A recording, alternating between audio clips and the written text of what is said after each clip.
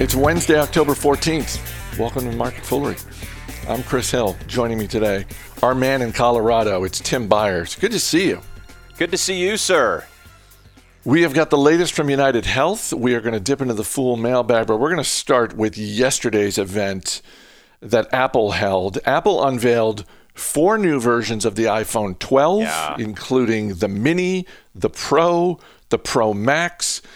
Tim Cook said, this is the beginning of a new era. And this, from an optics standpoint, Tim, this appeared to be very much about not just the new phones, but 5G. The CEO of Verizon, Hans Vestberg, joined Cook on stage from a safe social distance. What did you think of that? We'll get into the phones themselves in a second, but what did you think of the 5G messaging that was coming out of Apple yesterday? Oh, it was amazing messaging. If only it were as accurate as the hype was making it out to be. So my headline on this, Chris, is that this is an amazing announcement for a lot of people, but not necessarily Apple. The 5G, here's the problem with the 5G news. If you put cardboard in front of a millimeter wave 5G device, then that 5G device is essentially, it is stopped from doing any kind of 5G broadcasting. It's not that Apple has done anything bad here. It's that they're touting 5G in a way that makes you believe that as long as you have a phone that says 5G, you are going to get 5G speeds. That's just frankly not true. The real thing that has to happen here is there has to be a massive build out of the network. So Verizon being on stage, that's a good thing. What it tells me is that very likely the first network that's going to make your, iPhone 12 5G compliant device work like an actual close to 5G device is probably going to be Verizon. Although that's really going to depend on where you're located. If you're in a big city, like if you're in New York, if you're in San Francisco, odds are you're probably going to get that kind of connectivity a lot sooner. But millimeter wave is a funky technology that we could go under the hood on it, and I'm not going to unless you ask me about it. I'm not. Yeah, I didn't think so. But the bottom line here is that if you're buying this phone because you believe it's going to give you 5G, please don't. In terms of the phones themselves, there have been events in the past where Apple has come out in the fall. They've unveiled the latest and greatest iPhone. And to my untrained eye, I sort of look at it and, there are always new features. But I, in the past, a lot of times I have looked at whatever is the newest version of the iPhone, and I have thought to myself, well, this is probably going to be something that the Apple enthusiasts are going to rush out to buy. Right. That was not the case this time, actually. With the phones that they had, I looked at the Mini, which is the least expensive of them. And I looked at that and I thought, boy, I bet for some people who are price conscious or just don't want a larger phone, I think that is going to appeal to them. And then in terms of the Pro and the Pro Max, I think that's going to appeal to media professionals. So I see this as, I'm not saying that this is going to be the most successful event in terms of new sales. Yep. But I see the targeting that they're doing, and I think it could be a hit, particularly with the Mini. I think you're right, because here's the thing. I have a, 4-year-old Apple iPhone SE. I think where this really wins for Apple, if it really wins, but let's say you're right, and I think you've got I think you're thinking right about this, Chris. Apple is betting on that iPhone 12 mini to be kind of like the upgrade path, maybe the skip a generation upgrade path for somebody who has like an iPhone SE. If they can get you into a $699 phone from where you were at an iPhone SE, or let's say at like an iPhone 8 or even an XR, they win. They win. They do not need to sell very many of these iPhone 12 Maxes, which is like, it's got so many superlatives in it. It's like its own sporting event. I mean, it really is. It's something. But the Mini is a really interesting device. And didn't you find it interesting that when you cut between, so you have the iPhone 12, you have the iPhone 12 Mini, and those are $699, $799. Then you have the iPhone 12 Pro and the iPhone 12 Pro Max. And those, there's $100, like $999 and $1099. But what's interesting is there's a $300 delta between the two. And it's not the 5G stuff. Basically, it's the screen and the camera. And so for the what basically Apple has told you is that our mainstream product is basically this Mini. Like, just buy the Mini and we're going to be happy. And you know who's super happy about that? Taiwan Semiconductor. Because they're going to be making all of those chips, this A14 Bionic. They have just loaded up. The other people who are the other one who's really happy about this, sort of applauding in the background, is Jensen Huang, the CEO of NVIDIA, because he's looking at a $40 billion bet on ARM chips, and Apple is the biggest producer of ARM chips in the world. So you got to figure he's backstage just like whooping it up, because this is millions of new ARM chips that are going to go into those phones. Last thing, and then we'll move on. You know what we did not see yesterday from Apple? A foldable phone. Mm-hmm. Which was, not that I thought they were going to come out with a foldable phone, right. But I've never really seen it with what Samsung is trying to do there. Yep. But who knows? Would have been a new generation, though. Would have made Tim Cook's new generation comment valid. Absolutely. United Health, third quarter profits and revenue came in higher than expected. The health insurance giant also raised guidance for the full fiscal year. But yep. it was interesting, Tim. David Wickman, the CEO, he kind of pumped the brakes a little bit in terms of 2021, saying, look, we're still dealing with the pandemic, and that's going to make it difficult to predict where things go next year. The stock is down a little bit today, but this was another strong quarter from United Health.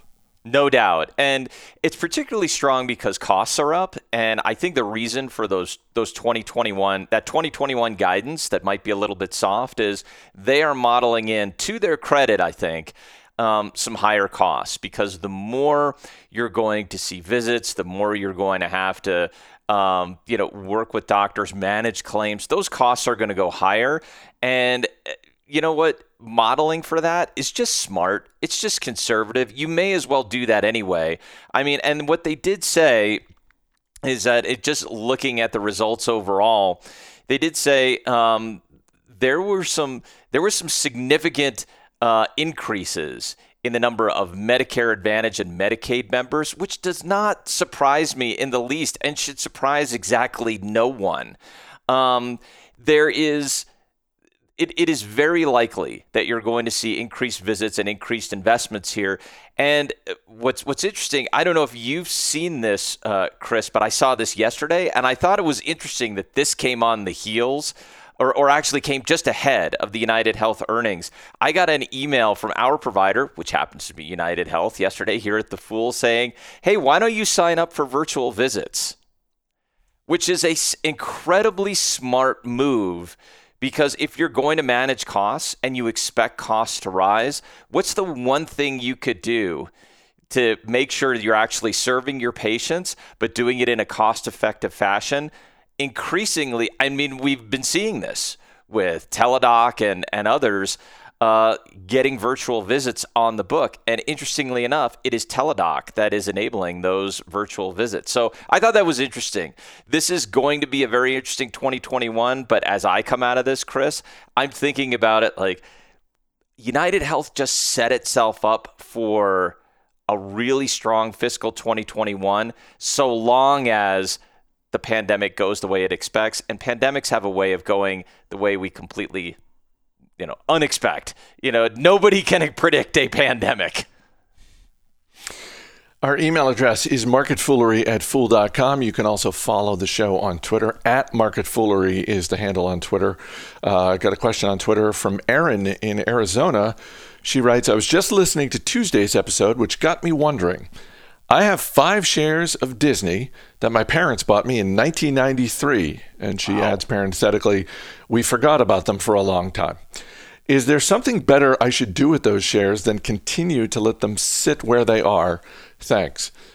First of all, thank you, Aaron. And second of all, shout out to Aaron's parents for buying shares of Disney in 1993 when it was in the low teens.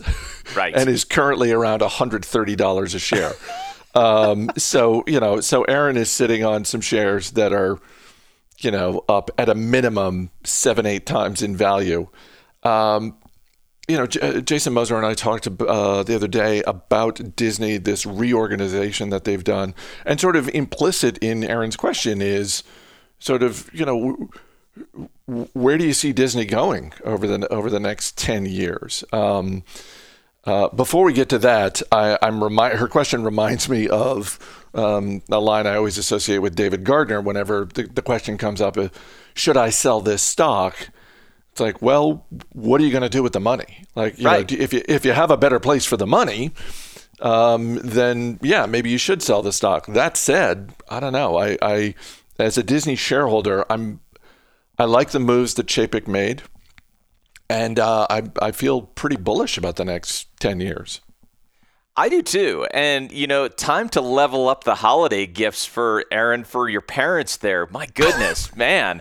I mean, just think about it this year. You can't go see them, right? You're not going to go on the airplane to go see them unless you're living nearby.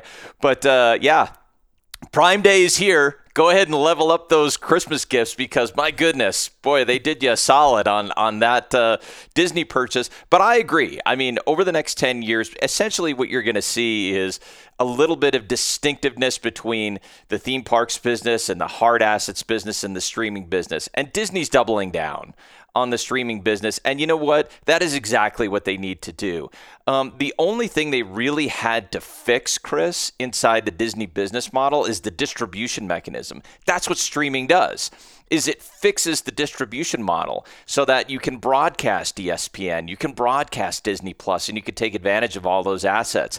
So as long as they keep doubling down on improving the distribution mechanism, I think they're going to be fine. In fact, I would say they're probably going to be number 1 and number 2. I still believe Netflix is number 1 here, but I believe Disney is getting itself into position to be the strong number 2 worldwide over the next 10 years. So yeah, hold on to those shares.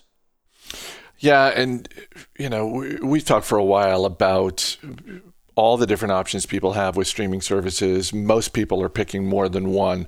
Netflix really seems like the default. And yep. I think that with the moves that Bob Chapek announced, it's a very clear signal that Disney wants to position its streaming services as either 1A or a very close second. Yep. And then, HBO Max, Peacock, and everybody else gets to fight, for relevancy, right, in terms of being, also included in people's packages. It's hard to imagine Disney not being one of your top 3 choices when you are buying, because let's just say the future includes some real flexibility with how you make purchasing decisions around content and entertainment. If that's the way it is, just forget about the way that you get them. Just figure that you're going to have some choice here. I can't imagine that Disney is not a top 3 seller in that equation. Tim Byers, really appreciate you being here. Thanks for doing it. Thanks, Chris. As always, people on the program may have interest in the stocks they talk about, and the Motley Fool may have formal recommendations for or against. So don't buy or sell stocks based solely on what you hear. That's going to do it for this edition of Market Foolery. The show is mixed by Dan Boyd. I'm Chris Hill. Thanks for listening. We'll see you tomorrow.